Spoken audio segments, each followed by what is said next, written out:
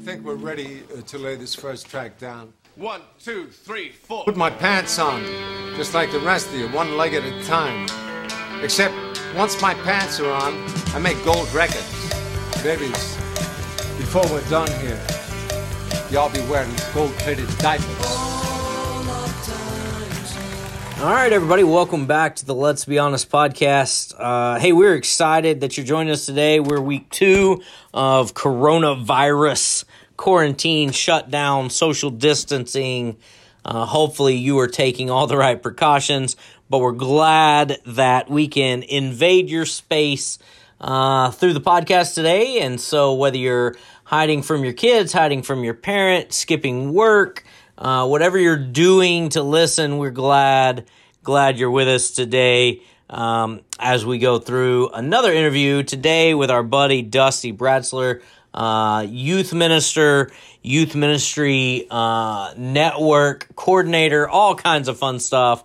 We had a lot of fun with Dusty going through the Honest 8, and we know that you will enjoy it as well. Hopefully you are doing good out there. Look for some posts on our social media. Make sure you're sharing this. If you're enjoying these at all, share them with your friends. Give us some advertisement on social networks, things like that.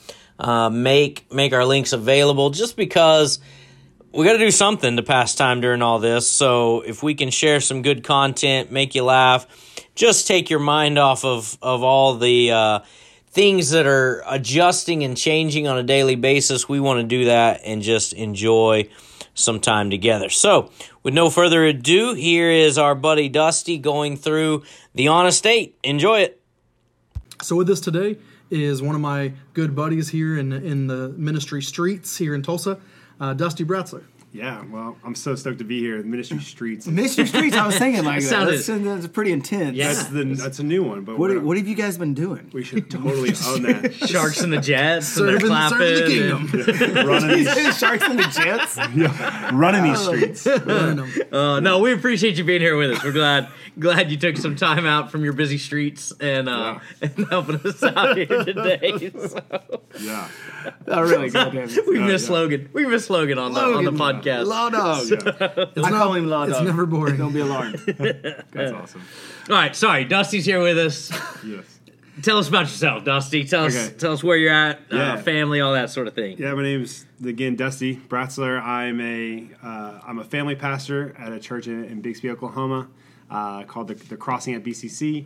I also am a regional coordinator for the National Network of Youth Ministry. So when we talk about ministry streets, I'm multiple streets.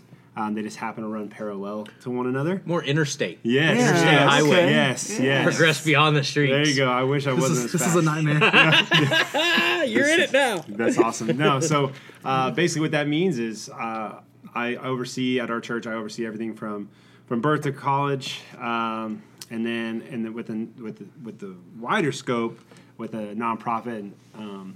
I get to basically serve youth pastors in the areas of Arkansas, Missouri, Oklahoma, and Kansas. You've met a lot of people then. I meet quite a few people, yeah, and sometimes it's hard to keep them all separated. But you go to conferences and you get to kind of see some people, and like Logan himself, getting to do this job, getting to meet Logan, but then also getting to take Logan to some a conference, and getting to hang out with him there and on a bigger scope, and getting him to introduce him to some people that I wouldn't have gotten to do if I was just inside of four walls of a church. That's also my heart is I've done National Network of Youth Ministries for 3 years.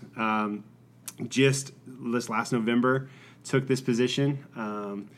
So I've been running the streets outside of the church walls for longer than I've probably been running the streets on the inside of the church walls. So you're enjoying it, I guess, so far. No, man, honestly, I feel like I'm finally fulfilling what I was called to do.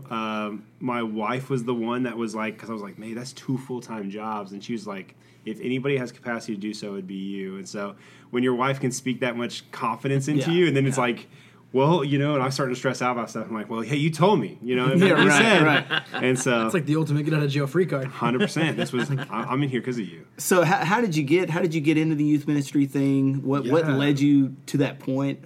Yeah. So I grew up pastor's kid, and I was 100% the typical stereotype.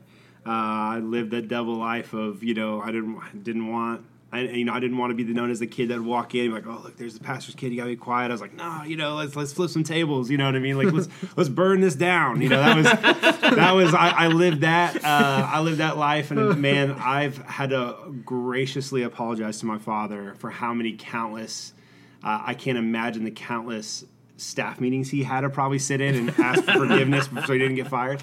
That's going to be the clip we use for promo. There you go. Use that one. So anyway, no, I grew up just in the church. Basically, again, ran from it. I feel like I ran harder from it because of the house I grew up in. Went to play football, Missouri Southern State University. Went to college, and I was like, I want to be my own man. I'm going to do my own thing, and kind of got caught up in just the college lifestyle. And I'll never forget my dad actually just showing up, and he was just like, I felt like God told me I needed to drive 2 hours to see you. And I was in the midst of some just crazy stuff in my life, and it just, that in that moment I was like, man, my faith needs to be my own, and started owning that, started serving in church again, and I basically got played. So I'm sorry, Joe and Jen, if you ever hear this, but I basically feel like I got played. Okay, let's hear about it. Because, It just got interesting. Yeah. No, they're great people. And they gave me, they basically let me and my girlfriend at the time, who's now my wife, she's, I'm 6'3", 240. She's 6 foot not, and so she's like, we're these two ginormous human beings, and we're just asking, can we serve in your youth ministry? And I felt like they are like hit the jackpot. They're like, 2 college athletes want to serve at our youth ministry. Yes. And so basically, people just flocked to the youth group, I think, because they wanted to be around college athletes. And so that's why I say I feel like I got played. I didn't see it at the time, but now as a youth pastor, I'm like, where's all these college athletes at? I see what you did there. I see what you did there. Like to place an order for 2 of those, please. Yes. Yes. Backing up, you were talking about how you ran pretty hard in the other direction. Yeah. That seems to be a common theme that we've come across with people that end up in ministry. Before it's a little bit of my story as well. Before I got to this point, there's a little while running pretty hard in the opposite direction. Yeah. So that seems to be a really common theme. Well, and I think honestly, I don't know where. I probably should have done my homework on what I could say when I say in these podcasts. But you should just shoot from the hip. Okay, cool. Let's be honest. So as long as it's honest, we're good. To be honest, I truly think that people that run from ministry that end up there probably have to me a bigger impact because they've lived. Now, I don't say that to say, like, if you hear this, to go like, well, I'm just going to go live my life and do ministry 20 years from now. Like, listen, if I could go back and redo those things, I wish I wouldn't have put myself. Sometimes you might not make it out alive. Yeah, That's not a great idea. I mean, that was by the grace of God that I got out. Yeah. And so, I mean, I tell that to students now, is like, just because I have a crazy story doesn't mean that you should go look for one. Sure. Yeah. But, I think it's different than someone just going like, hey, I just want to, I'm going to stick super tight to the straight and narrow. And, and then when a kid shows up to their youth group and go, hey, man, I'm struggling with this. And like, I don't know what that's like. So good luck. You know, I mean, there is that to your benefit. God can totally use and redeem that. And so I'm blessed by that. But So what were you going to school for? Oh, good question. So it was not ministry. It wasn't. I gathered that. Ministry. I basically walked in, and my advisor was like, what do you want to do? And I said, I just want to coach football. And she's like, you'll be a history teacher. And did 1 semester of history. And if you're a history teacher, you hear this, you are an amazing person, because I lasted 1 semester, and I was like, this is the most boring thing I've ever done in my entire life. You can't do it. And I was out. Yeah. And so honestly, I went back and I called some former teachers of mine, and I had served a lot in the Special Olympics and special ed program back when I was in high school at Bixby. And honestly, I just said, hey, if I really wanted to coach football, could I still coach football and be a special education teacher? Because I'd never seen that duo. And her response to me is, Dusty, you being a male and a special education teacher and a football coach, you'll be the number 1 draft pick. And she, in 4 years or 4 or 5 years later, whenever I graduated, I literally was doing my student teaching and getting ready for the draft. The draft was coming up. The draft of that's a different story. Got into the 2010 draft. as like the 86 linebacker out of like 250. Really?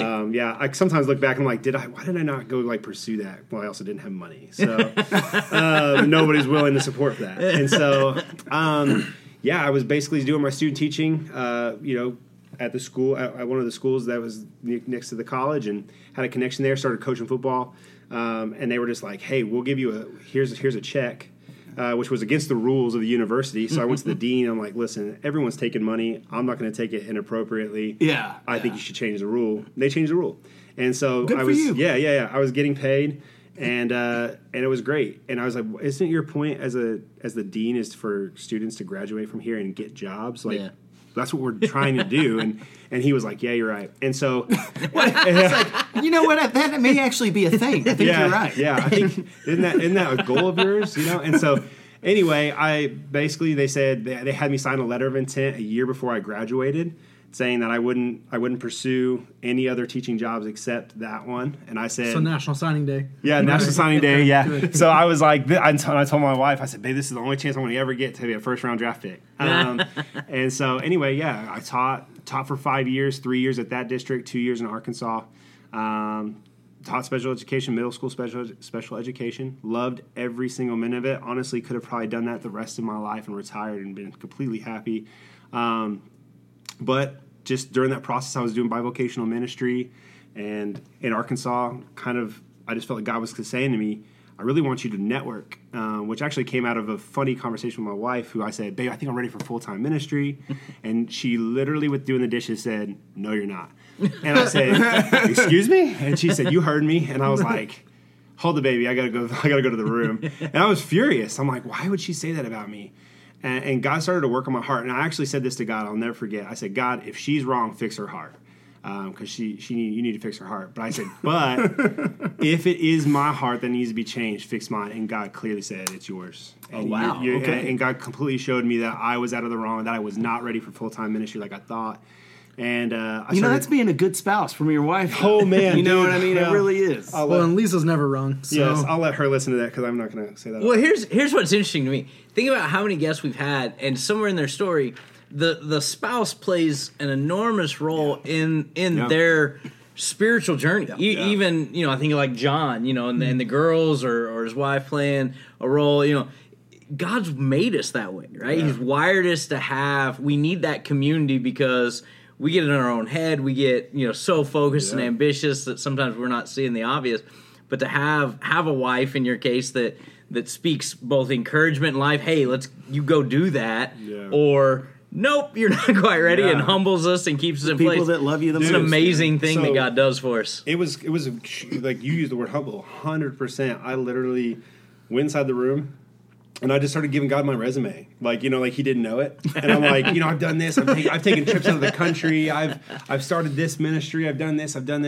And God was like, none of that really matters for me. And I was like, then what does? If this isn't it, then what is it? And literally the only word that I kept on coming back to was networking. And truthfully, that has to be a God thing, or because I've never heard networking in the scope of church or ministry. Yeah, which is an important thing, right? And so I'm like, what does that even mean?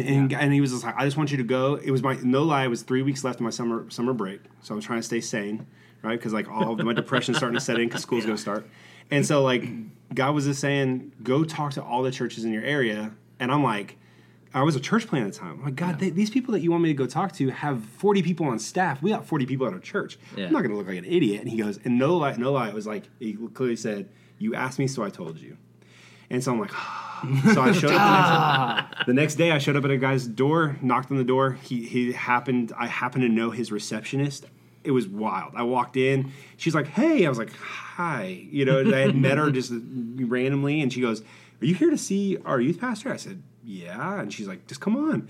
Literally got to sit down there. He's like, go ahead, start talking. So we start talking about 30 minutes in. No lie. He was just like, I've heard enough. And in that moment, I'm going, all right, God, I was humbled enough by my wife. I don't need this stranger to humble me.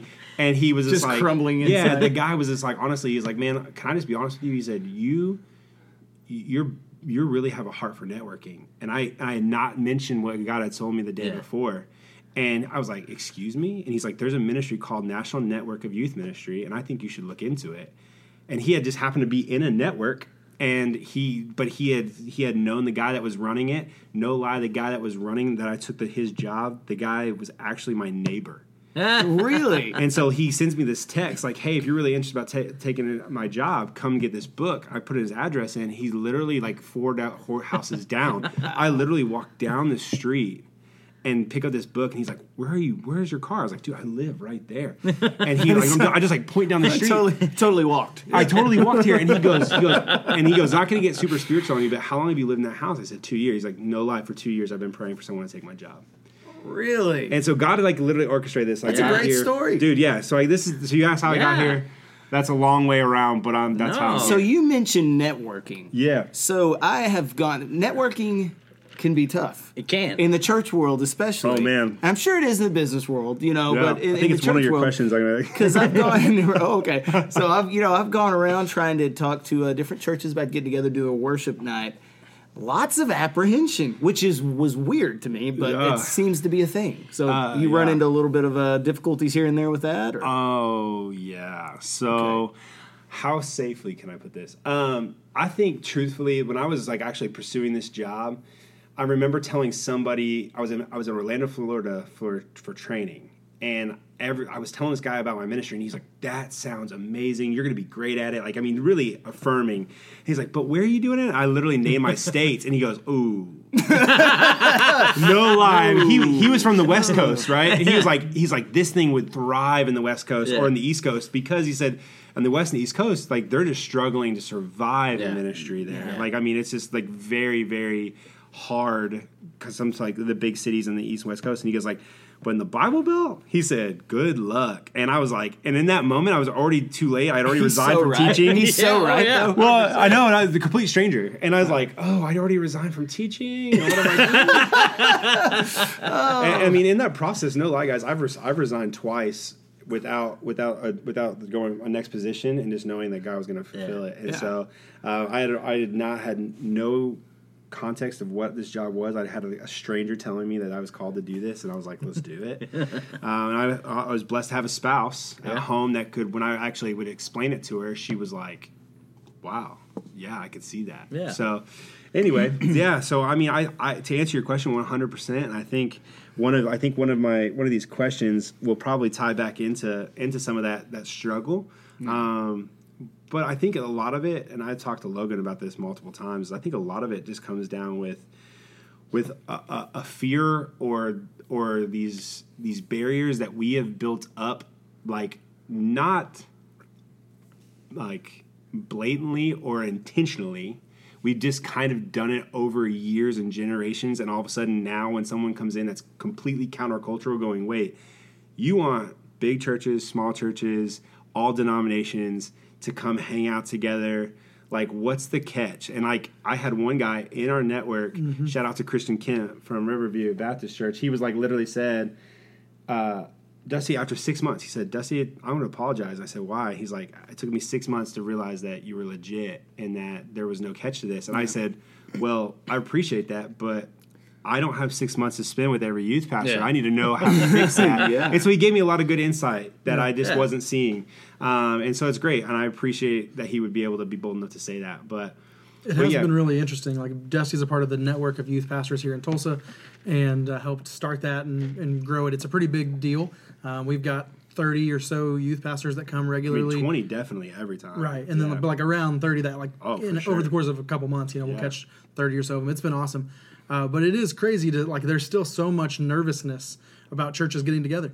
And I don't know why there's so many walls, competition, but there's so many walls. Me and you we're gonna have a talk after this. Yes. You were gonna help me out, please. Yeah, no, 100%, 100%. Okay. I live in that world, and I think that I think unity is a big word. Yeah. I think it's a hot button right now. It's thrown around loosely. In our society, in our culture, and our country's at. And I honestly think that now I wrote a blog on this that was just like tarnishing the word unity. And it was because I had started seeing how many times I've gone into people's, and people will realize how many youth pastors I'm connected to or whatever, and like, we want to do this unity event. And I would get so bought in and realizing this is not unity at all. Like, you just started inviting all of us to come to your thing. Yeah. And so, like, I started having to prove to me that it is show me the unity, and I'll buy in if it is. And that was my heart, was that I think there's a difference between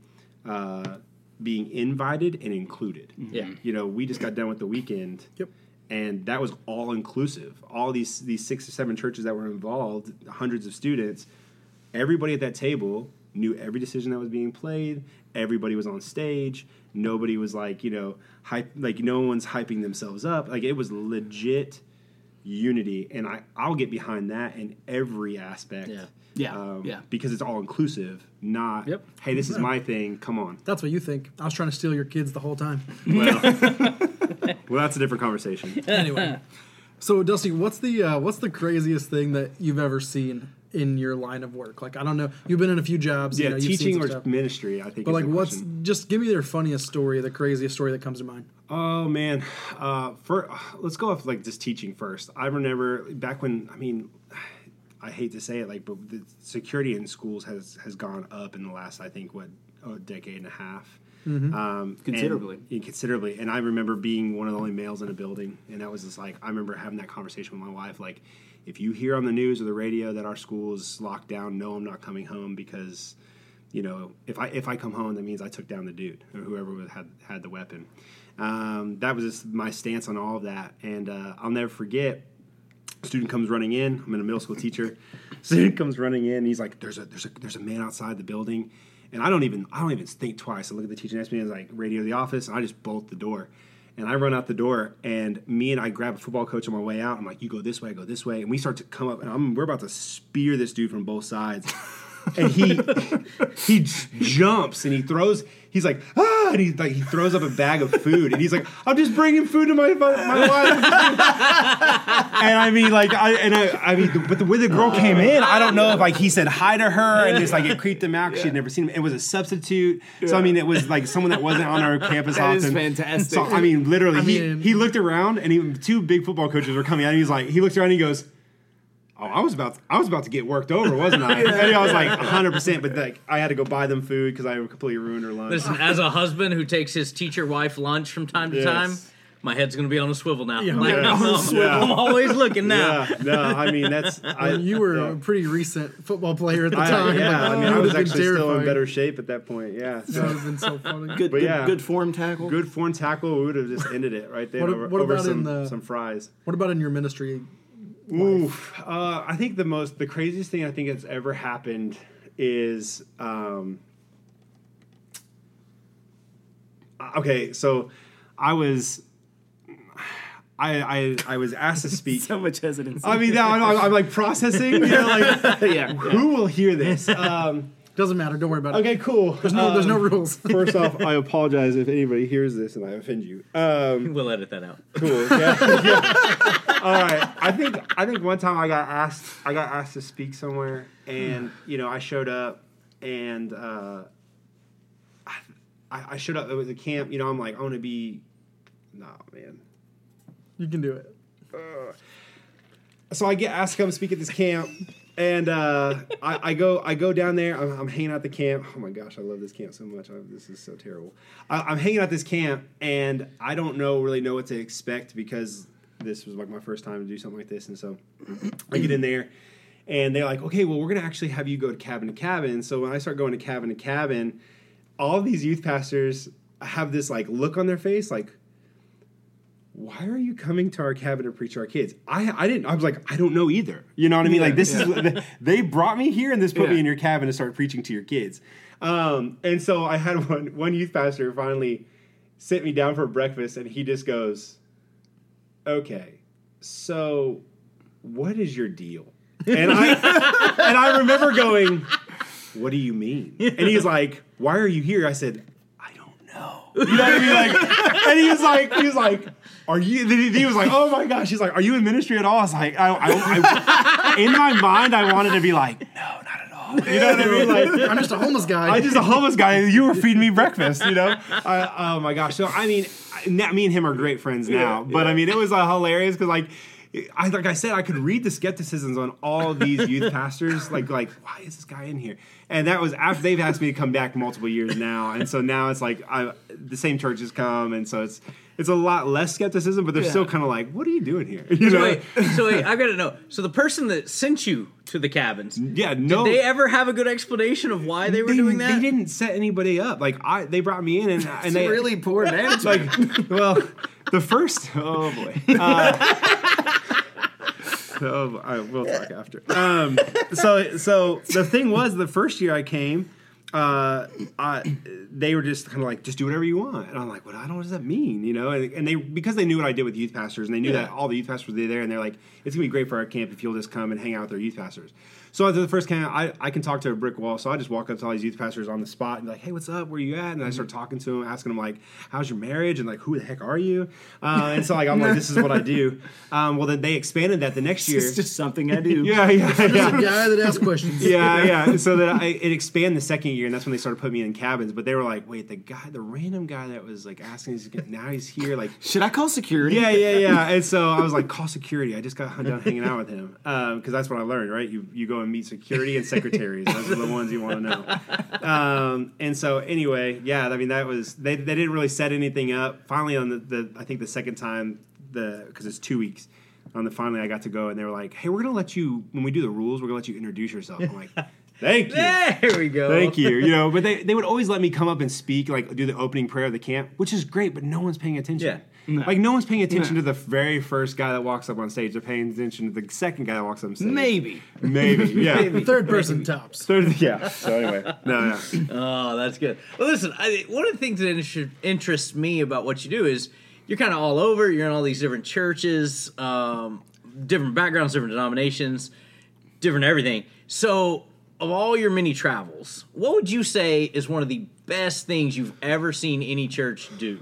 Man, honestly, I mean, to plug what we did with the weekend, I think is per se, like, I mean, that was great.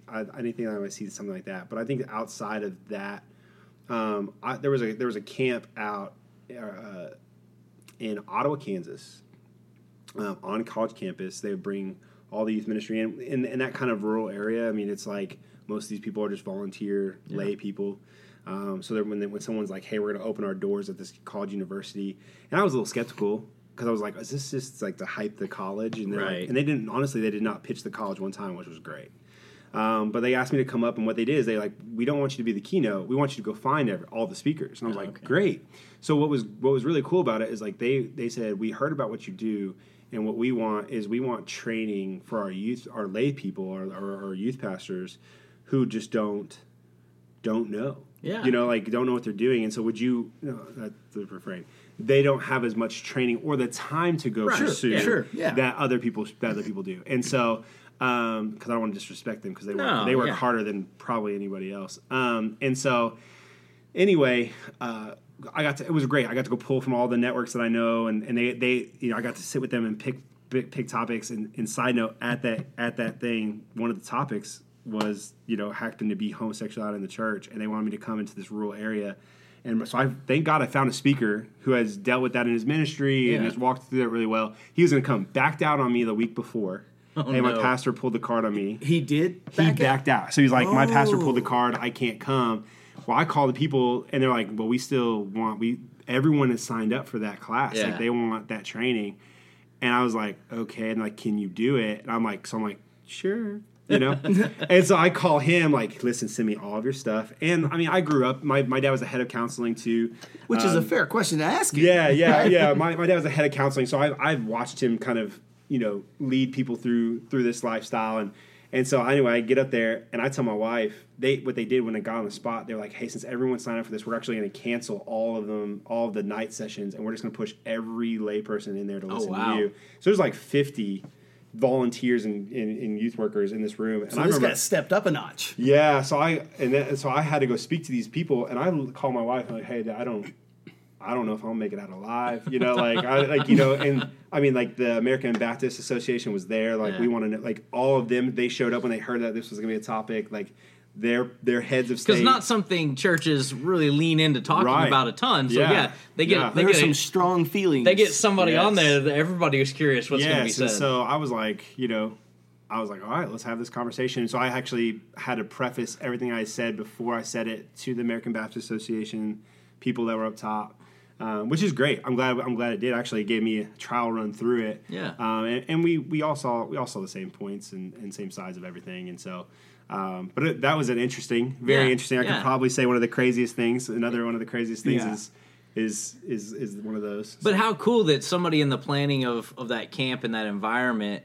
was aware enough of the volunteers and the bivocational folks they had there that they wanted to invest training into them. Yeah. I mean, that's because you could have very easily just, oh no, it's camp for kids or for whatever. Yeah. But to invest in the adults, I've never heard of that. No, that's a really cool concept. It's actually not done a lot, and so because it really went really well. I mean, we had I brought 3 or 4 other youth pastors that spoke on to these other lay people, and so now I've actually pitched that to a lot of people who are looking to do something, and I'm like, how great is it to feed into? You're feeding into these students, but the truth is, the students go home, and if you're not really feeding into the youth pastors either, or the people that were serving them, then you're kind of doing everyone a disservice anyway. Yeah. So yeah, that's very cool.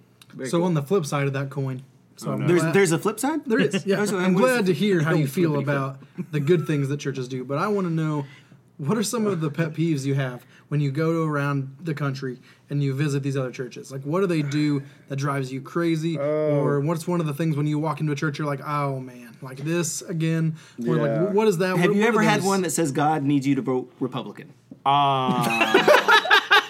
It's in Philippians chapter 7. Yes. The answer is 100%.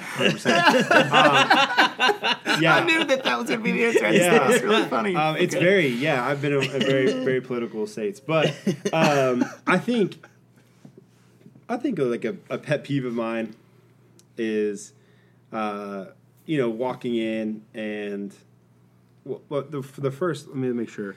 The biggest pet peeve of mine is when I talk to somebody about what I do, talking about the nonprofit, and people will, like, to my face, if they'll be bold enough to say it to my face, so I go, that's unbiblical. And I've had churches, I've had churches be like, I don't think that y'all, I have the email saved to this day. Where can you read it? I can quote it. Okay. So, like, literally, because it floored me that he literally said, I don't believe, and I won't say the place, but he's like, I don't believe that this is good for our city and our area, because it's just not biblical for us to meet and we'll just stay on Facebook and we'll continue just to be nice to each other from a distance. But I don't know I don't think we should actually be in the same room together. And I was like, is this for real? Like, I forwarded it. Was there any rationale? So. Yes, my honest response. I had an email typed up with scripture, and I was like, "Well, we're gonna get this thing lined out." But I was like, then I deleted it, and I responded. Probably smart. I responded with 2 sentences, basically saying, "Thank you so much for your honesty. I would love to still buy you coffee and hear more about why that's something that, like, helped me understand the culture of your city and why that would be a thing." Good on you. And then he said, "We can have coffee over the phone. Yes, but I don't want to be in the same room." Yes. You. He's like, "Can you just send me a Starbucks gift card, and that would be enough." No, and so, but he never responded to that one, so I never got to have that coffee. But now I'm in that city, and there's a network, and they don't, and so I don't get it. I actually brought that up to the network as it's like, "Hey, is this a culture?" And they're like, "No, that's just." That's just it. And more often than not, that's what it is. Yeah. It's a person, not the majority. Yeah. And so, anyway, I think my biggest pet peeve is when people generalize. Hey, let me speak for the entire room, and you're like, and everyone else is like, that's not how we feel. I think another pet peeve is when I walk into, like, churches, like, having kids, and I have, I'm blessed with 2. Crazy toddlers, the 5 and the 3-year-old, but my son is difficult. But, like, I think my biggest pet peeve is when I take him to a church and I tell the people that I'm checking him in, hey, listen, like, he has some triggers. He could easily get upset. You can call us. There's no problem. And my biggest pet peeve is when they look at me like, oh, we got this.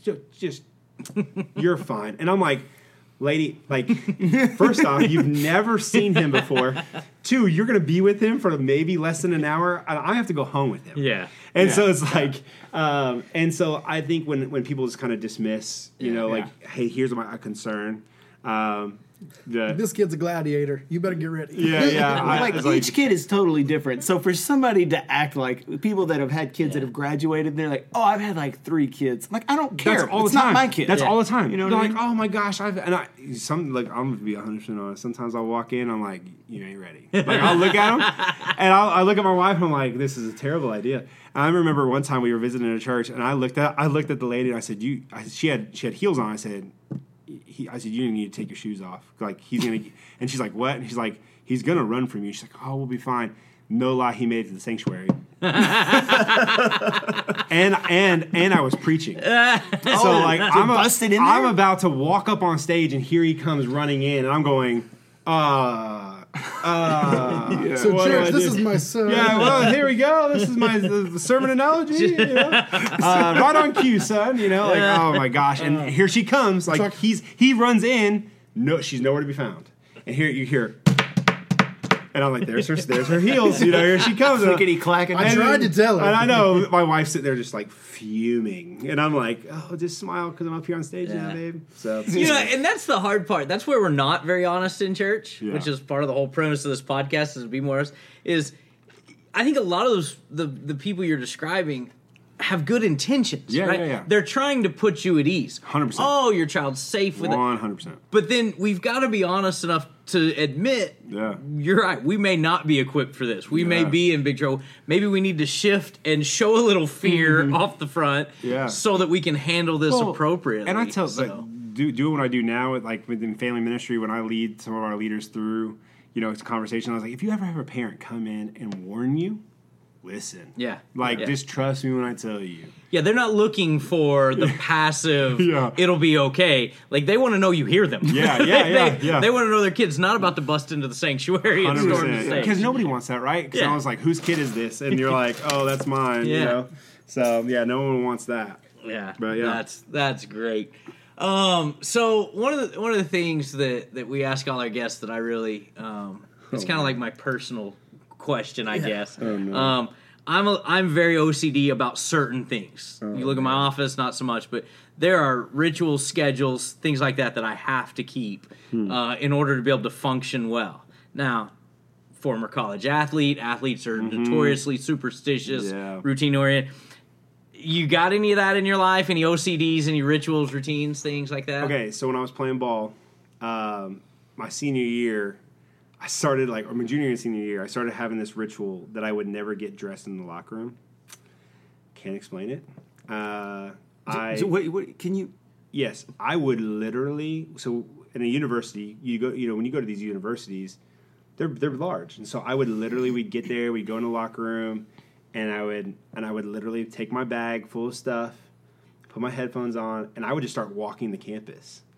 And I would just find a door that was open, or I would actually smooth talk some janitor to open it, and I would just sit in a bathroom by myself that was that was closed, So I would go find I just keep pulling on doors, and so I don't know if that's breaking and entering, but was this you clearing your head? I mean, yeah, it also became I was like, I want my own bathroom because you have a pre-ritual of using the restroom, and most of the time that was it was a private thing. Listen, nobody wants to do the pregame. It was a sacred. Okay, I'm glad you said it because here's the deal. We would always eat at Ryan's or Golden Corral, and then that was your pregame meal.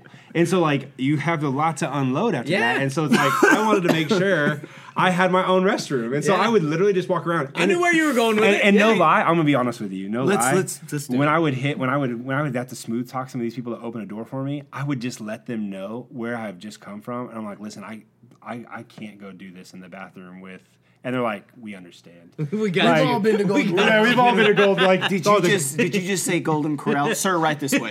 did they like? we have a special room.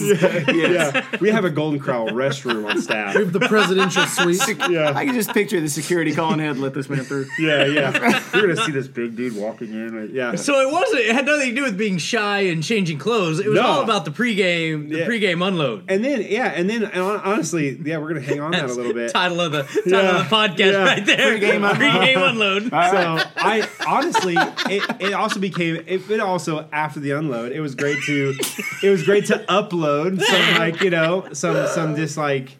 This is terrible.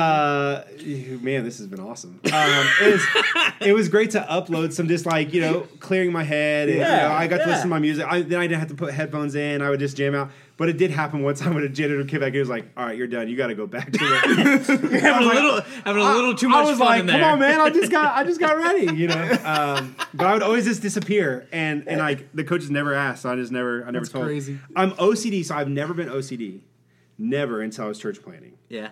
And then after being a church planner, I'm OCD about everything, like lining chairs. Like I'll walk in and be like, that row's off, and then I'll spend the next 30 minutes to try to get high five there. Yeah. So, He's funny because they're doing their pre-service walkthrough and run through the worship team and everything, and I'm going up and down the rows like adjusting half inch off the mark. It's rough with those chairs down there because we have them angled and they'll Yeah. try to walk back a little bit. Yeah, You know what I mean? because they're curved. We have connected. They're curved rows, connected. we had the and they same try thing. and flatten out. I'm like, no, Yeah. boys, no, we stay in place. added slanted rows, and I knew when I offered that up, I was like, this is going to be a headache because I'm going to have to. But like my lead pastor the same way. He's like, make sure you get a tape measure out for that. And I'm like, amen, I understand. I already got Dusty my takes a head in. yardstick I between put the rows. I put marks on the floor. Did you? So do we? And then someone pulled them up, and I was like, come on, man! Like I had spent my whole day on this thing, and I had one of my interns bring. He has been in construction. He brought out his laser. So that I brought out the laser. Yeah. That's next Getting level. ideas now. Yeah. Nate's there you go. probably got one. Yeah, I bet Nate's got a laser. There you go. let's Get you a shoot it out laser, there. and that I'm telling you, it would be. You could just you put that thing on while they're doing that. It saves you a bunch of time. Hit that laser one time, you just I like all it. of it. I So, like it. It's good thinking. That's There you quality go. This is stuff why we do right there. podcasting right here, just for those nerds. That right there was worth the whole. It was worth the That's it. Yeah. Lasers and poop stories. Yeah. Oh. Pre-game unloads and laser beams. I like it. Story of my life. So, being around churches, I'm sure you've gotten, actually, I know you've gotten criticism, right? Man. And some criticism is supposed to be constructive criticism, and they'll say Yeah. it, like they're trying to help you out a little bit. Yeah. And what's one of the best moments that you've gotten some constructive criticism? I mean, the way I read this question is the worst. Yeah. So Oh, like, yeah. That's what It's it is. best for us. It's worse for Yeah. you. Dude, the worst I ever got. This was actually in teaching. After my first year of teaching, if you ever talk to a teacher, they'll all tell you. I'm sure. I probably would say it's probably the same for youth pastors, because I really realized teaching in a public school and being a youth pastor literally run so parallel to one another, like so many ways. And no lie, I would say that probably every first year pastor feels like they're just trying to do is survive. Like just survive. They're trying to learn everything, how the church flows, the culture, everything. Same thing happened to me being a first year teacher. And I got into a school who the principal, she fought for me to get me there. I got there. I thought, oh man, that's great. Again, I was the only male. But I also have this personality that's very loud, and she was that person. And I started I feel like a lot of people started to say, hey, be careful. You're starting to steal a lot of her thunder, and you're like, I wasn't. I felt bad. I was like, okay, and so I'm trying to quiet myself down in certain rooms, but I'm like, people are still coming to me, they're asking me questions. I'm like, I'm a first year teacher. This lady has been here for 10 years. Get away from me. And so, dude, it became a constant parade of just anything I did was always constantly brought up in staff meeting. And so what happened was you have your end of the year. I remember you always got observed. Until this day, I still get hives when someone comes to observe me. Oh wow! And so because of this time, she came in. I remember teaching on Christopher Columbus to second graders, and I had mentioned in my lesson that Christopher Columbus discovered gold that he brought back, and showed it off, and whatever. She writes in my observation, you taught she gives me all negative numbers basically. And she's like, you taught incorrect information that's on state testing. And I'm like, excuse me? And she was like, Christopher Columbus did not discover gold. The Indians did. And I'm like, oh my gosh. And I said, excuse me, but like, was it not discovery for him? And she was like, but that's not what you said. And I'm like, all right. And at that point, you're just like, okay. Yeah. That was my first observation. Mm-hmm. And so then you have 2 more throughout the year, and you have your annual review. Yeah. And on my annual review, no lie, she sits me down and she's like, I'm just going to be straight honest with you. Like, I told them not to rehire you. What? And I'm like, excuse me? Like, what? It's helpful. She's like, I'll read it to you. And she read it out loud, what she was turning in to the superintendent. Was she getting satisfaction from this? I don't know, but it happened and ended up happening a year later. So she goes, I also want you to know that if they do rehire you, it can't be in this building. I've put a pink slip in your box where I'd like you to sign it so that we transfer you schools. Were you shocked? I was floored. I was like, what in the world? I had just found out. I felt like I had just finished the year. I was fine. I was like, man, I feel like I accomplished something. Yeah. And I was floored. But honestly, it was exactly what I needed because that was elementary. I was teaching kindergarten through 2nd grade special education.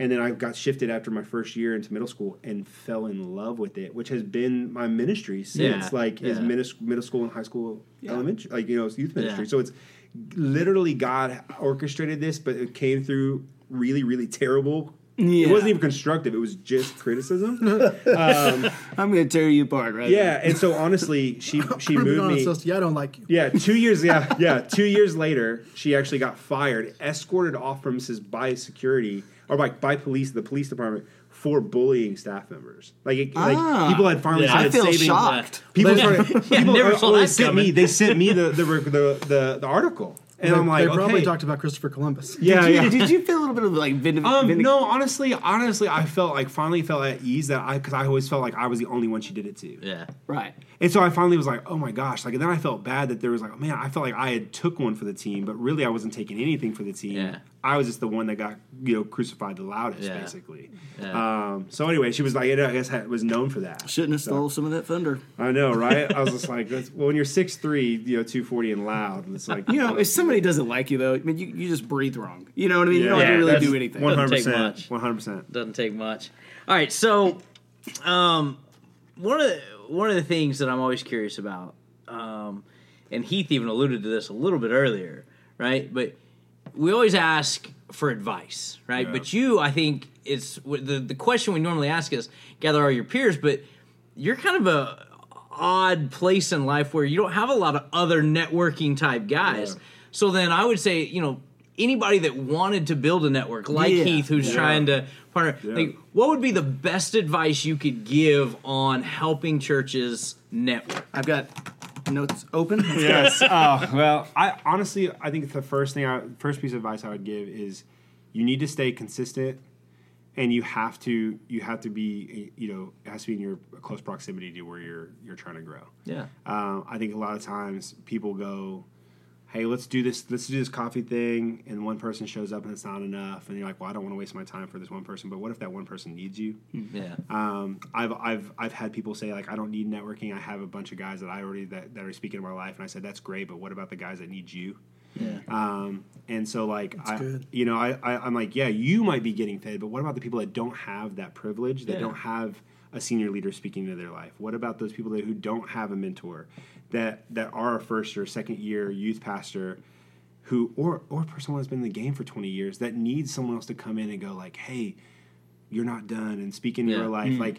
What about those people? And I know after I said that to him, he's like, ugh. But I think I would just tell them, like, obviously stay in close proximity to the group that you're trying to reach, and stay consistent.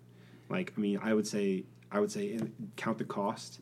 If you're not willing to give like almost a full year to it, don't do it. Yeah. Because like you're gonna have to. It's gonna take you a year to. It took me 6 months to just to break the walls of just one youth pastor. Yeah. That's crazy. So I mean, you're just like, you gotta count the cost in and just going like, hey, at this time, Monday mornings at 8:00, I'm gonna meet whoever shows up in this room, and I'm just gonna constantly send out emails and invites, and then whoever sits down, I'm just gonna pour into them and let them pour into me and pouring back into them. And so it's been interesting because I got an email from Dusty 2 years ago. Never met him. had no idea who he was. I was on this big chain of emails, and my first thought was, how to get my email? Like, I had no idea how I ended up on this chain. Yeah.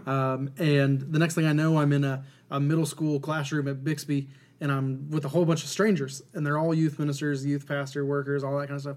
And I meet Dusty, and I've watched him evolve in this network world. It's been really fun, but just to speak to the other people, to our listeners, who might work in churches or have some sort of influence, you have to be open to it.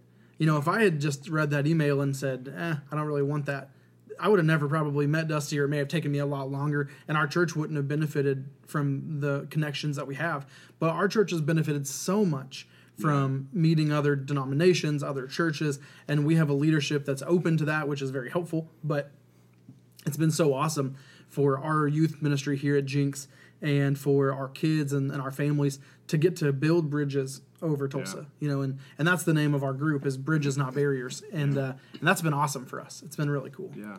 It really does sound like a awesome thing that you guys have got. I wish there was something like that for worship pastors. I got you.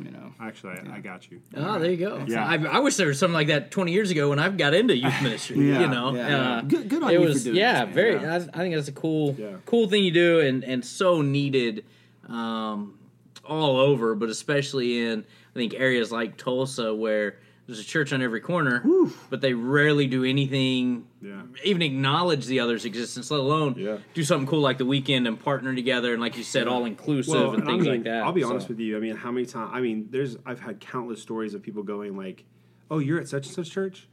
Oh, I'm right across the street. How long have you been there? 5 years? I've been there for 6 years. Yeah. How do I not know you?" Yep. And then when they're actually at that table sitting across from each other, like they almost feel guilty that they haven't had this conversation. And if that's you and that's been a conversation, like that wasn't intended. My heart was like it was not as scary as you thought it was. Yeah. And I think that any senior leader, like leadership, that hears this, trust me when I tell you, I'm not talking about students. Yeah. Like that's my first thing when I have to tell people. Another piece of advice was when I'm talking about getting people together, I'm not talking about students. I'm talking about your staff member. I'm talking about the person that you are either empowering to lead students or even paying to lead students or whatever, how you put it. What I'm doing is trying to give them a free conference every single month where they can come in and just go, hey, I can turn all of it off for an hour and a half. And I can come back and be refreshed. I had one person flat out tell me, "You're not really for the local body." And I said, "How? My hope is to increase the longevity." You're not for the. I'm hoping to increase the longevity of the person that you're sending to this thing. I don't even know what that means. Yeah, some of the dumb stuff. Yeah. I'm just gonna stop. Church people are great. Angry church Mad Libs. Yes. All right. What is the best no you've ever gotten? I'm kind of feeling like it's when they said you weren't renewed. I'm excited, because I mean we're getting there already. He's skirted this one so many times already. So it's kind of been all around it, dude. Okay, from a volunteer, is that what we're anything? Anything, dude. I think. Oh man, I think the best. Well, I think I talked about like the best no was that the guy telling me wasn't biblical. Yeah, I should have saved that one. Like, this is just not biblical what you're doing, and I'm like, okay, that's interesting. That's a very bold statement. Yeah, it's like it's the old. He thinks in his head like that's the trump card right there. Yeah, if I play not biblical, he's got no comeback. Yeah, like Dusty goes into his room and he's like, "God, a guy told me I couldn't do it. You said to, but you're wrong." So yeah. Anyway, I think besides that, I think that the funniest. I think when you talk about volunteers, I think the funniest thing is, when you get people tell me, hey, I don't really want to come tonight because the Bachelor's on. Or have they said that? I say that because it's Tuesday and I watch the Bachelor on Monday night. And that's the first thing that comes to my mind. My wife loves it, and I just happen to have to, like, she's like hooked me now. All this drama. Hey, we have a support group that meets on Wednesdays. Good. What time? I'll be there. And so anyway, I just think it's so funny how my frustration is when people like beg to be involved, then you involve them. And then they're like, nah, it's too much. You know what I mean? Like, that doesn't work for me. Yeah, Wait, you want us to help you every week? Yeah. I didn't really want to volunteer. I just want to get a credit for saying I wanted to volunteer. Yeah. Can you sign this paper, please? And like, I've learned my lesson there. I think that's something else I would say advice too is like my mentor always taught me, he's like, if you can't set up chairs, then you don't deserve a microphone. And so like that's been my philosophy too, is like, I've had people come up all the time like, hey, can you give me a speaking gig? You know all these churches. I'm like, man, you don't even serve at a church. Yeah. Like, I'm not gonna go stick my neck out for you to go speak somewhere, like preach the Bible, and you haven't even like served. And so I don't know. I think my biggest, I don't have like a wow moment of someone saying no, but I think it's like how often I hear just something silly, just like, Have you ever had any youth pastors tell you that they didn't want to come to a connection meeting?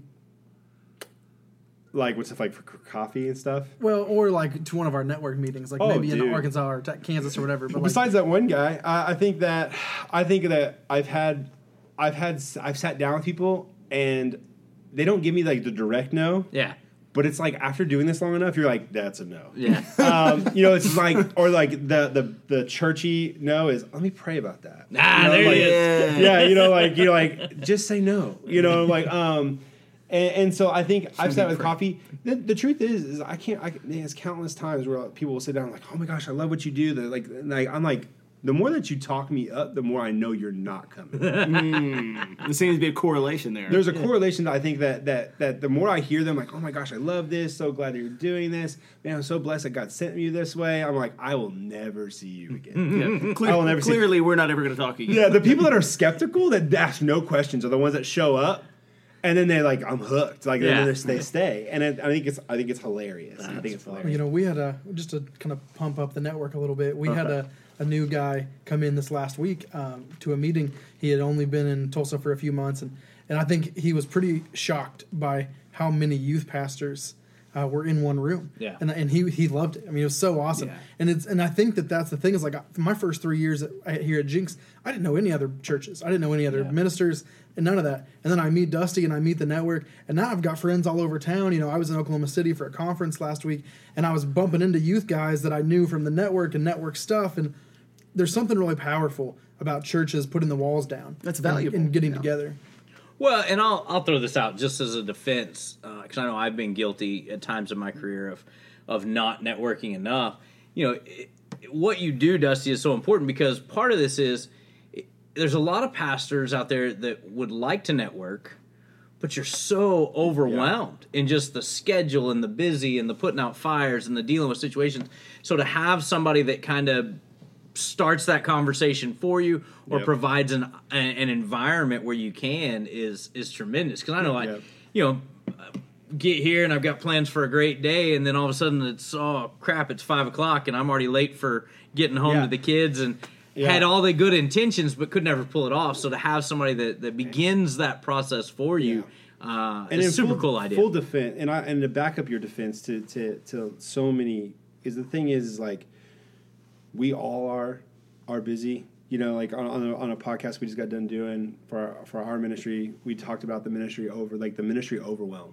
Mm-hmm. And I think we all live there. What I mean? We all live there because we realize that there's always something next we can do. Yep. And if we're not careful, we'll never reach it because we never took time to go to coffee with somebody else who would understand. We never took time to be refilled anywhere else. We just always poured out to people. And then we never actually got to it. Yeah. Or we never actually realized that, there's actually someone that's already doing what I wish I was doing, and they're better at it than me. Yeah. And I can go ahead and learn that from them. That's something in and of itself. Yeah. Having not being prideful enough, to say somebody already does this well. Yeah. And I'm okay with learning underneath that person. Yeah, and the next question you have to ask is like, are you okay with that? Yeah. Are you okay with not going like, oh man, I'm not the 10 out of 10 I thought I was. Yeah. And I think that's humbling. So for sure. But yeah. So Dusty, our final question for you today. You've been all over the world, seen so many incredible people. Been on a lot of streets. Yeah, there's been numerous streets. Numerous streets. You have a car. You've driven it to places. Who is the most famous person that you've come into contact with? Who's the most famous person that you have in your phone? You guys, I'm texting him right now, and he's just like, dude, don't call me. I'm not famous. But I would say that I'm calling this guy because I spoiled it because you guys are going to ask me to call. But I'm calling him because I think that he would be goofy enough to answer. But his name, We'll take it. I mean, I have other people, but I mean, some people on my phone have told me do not tell anybody you have my number, and so I can't call them. But no, his name's Josh Griffin. He's basically him and Doug Fields basically run Download Youth Ministry. They put on National Youth Workers Convention every year, or they're part of that along with Orange. And they partner with Orange to put on a great event for youth pastors. Got to introduce Logan to Doug Fields while we were there. Yep. You also won a ski trip from Josh. Yeah, accidentally met Josh when I won a ski trip at the conference. Yeah. And you had to split it with the guy, right? Yeah. Yeah. It was a pretty cool, weird tandem ski trip. It's a pretty cool story. So anyway, yeah. When did you win a ski trip? In November. Did I hear about this? We'll get into this later. I didn't make a big Let's thing call out him of up. Let's call him up. I didn't hear a word about it. Is it volume up? There we go.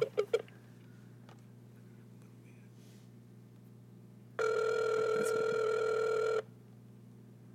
You got a question? He's like, I'm not doing it. I'm not doing it. So he said he was in staff meeting. But he's like, "Is it quick? I'll step out." Hello.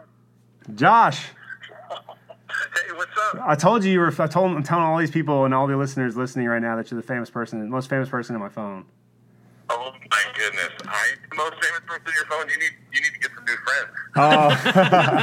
Oh, so I know you're in staff meeting, so I hope we're not going to get you in trouble. No, I just stepped out. I just begged out of it. It was okay. I was leading it too, but you're working. That's awesome. That's awesome. All right. I think they have a question for you. All right, Josh. Hey, it's Logan. You might remember me from giving me a free ski trip back in November. Congratulations. Thank you. Yep. He's like, I totally don't. I have no idea who you are. But hey, I just have one question for you, and we'll let you get back to it. What's just your craziest youth ministry trip story? You got anything just like really our listeners might get a kick out of? Oh, absolutely. Let's hear it. I was in Paris on a missions trip, and we were doing a sightseeing day. And the senior pastor's boys, he had 3 sons. 2 of them were in the youth group, and they were like, "We want to run ahead to the train station." And so they kind of didn't ask permission. They just said that and then ran.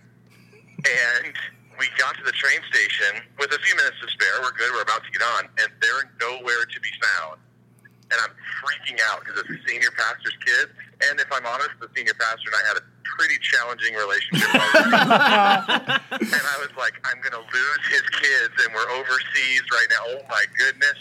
Yeah. And so we get on the train, and we're still missing these 2 teenage boys. And I'm freaking out. This is a problem. This is a serious problem. And I'm a pretty good youth worker, and in that moment I felt like the world's worst youth worker. And so here, the train literally starts to pull away, and these 2 teenage boys, the pastor's sons, come running up the stairs, jump on the train, out of breath, exhausted. We were looking for you, where were in the whole bit. And it was the closest call I've ever had. Well, yeah, to getting fired, to dying, to being assassinated, whatever, all of it. So, where were they? Did they ever admit to where they actually were? No, they just kind of got lost in the terminal. It was a giant train station in Paris, like the main, whatever that one's called, the main train station. And they didn't know exactly what one we were on and where we were going. And I was like, this is why you don't run ahead. You stay with the group. Like, oh, my goodness, you're dead. You're teenagers. You're idiots. You can't do that. Yeah, so I did what any good youth worker would do in that moment. I swore them to secrecy and bribed them. Yes. And this is the first time that story's ever been told out loud. So there you go. That was Nice. Love it. An exclusive here on the Let's Be Honest podcast. Thanks, man. We like it. Yeah, you even like it. dropped their tagline. The tagline is like it's to be honest, or let's be honest. Let's be honest podcast. So like you were like, let's be honest. So, yeah. There you go. There's an honest story for you from my youth ministry fail. That's for sure. Well, we like it. We appreciate you answering the phone call, and good luck in the rest of your staff meeting.